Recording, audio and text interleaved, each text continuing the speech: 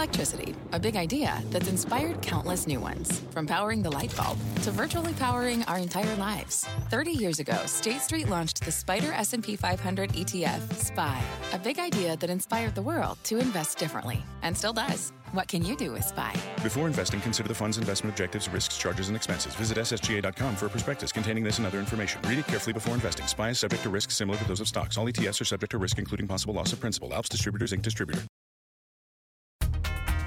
Hi, I'm Kelly Evans, host of CNBC's The Exchange. And here's what's on my mind.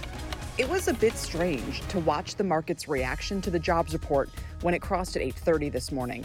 Similarly strange to how it felt watching the initially bullish reaction to Powell's dovishness on Wednesday. I say so because this is not the 2010s anymore. Back then, we were desperate for growth. We had no inflation. We had secular stagnation. Remember all of that?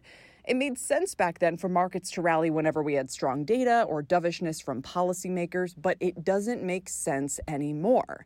You can see the last traces of the old trading patterns fading away this week. That initial excitement after Wednesday's press conference that sent the Dow up over 900 points by the close, gone and then some with yesterday's massive sell-off. The market's initial jump higher in response to the strong jobs report this morning, it lasted barely 60 seconds.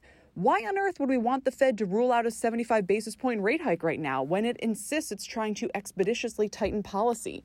Why would we want the jobs report to show another month of more than 400,000 job gains right now, with annual wages for non-supervisory workers spiking 6.4% from a year ago and still trailing the inflation rate? Good news is no longer good news, and it's certainly not bullish if it means the Fed is falling further behind the curve and will have to tighten more in the future, risking a deeper downturn. This is exactly what Bank of America's Ethan Harris, who got mocked back in January for his correct call that the Fed would have to hike 7 times this year, warned about before the jobs report hit this morning. By many metrics, the labor market is now the tightest in modern history, he wrote.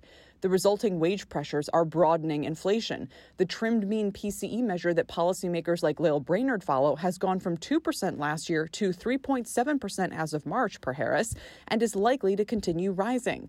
This puts us in the odd position of hoping for soft employment reports, Harris wrote.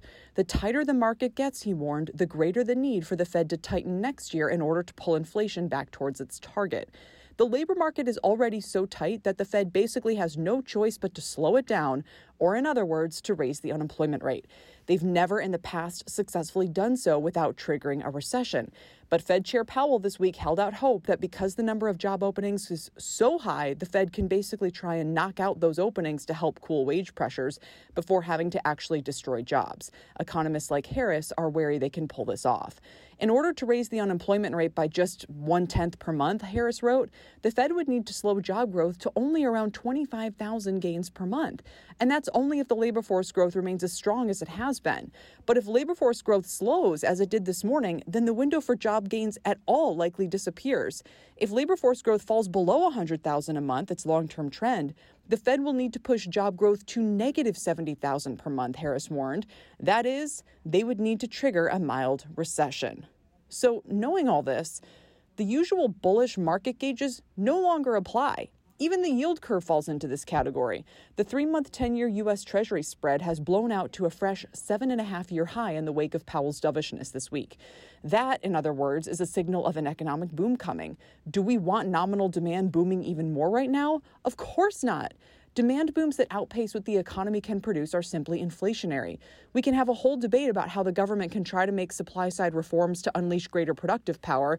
Typical examples include lower taxes and less government regulation, but there's no point because the Biden White House is basically the exact opposite of the Reagan administration that pursued those reforms after the last inflationary shock of the 1970s.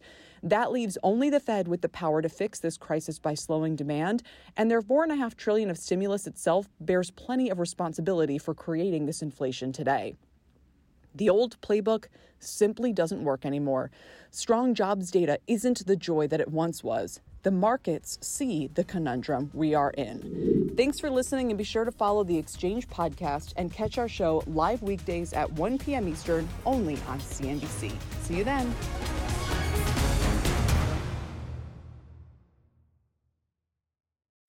What's on the horizon for financial markets?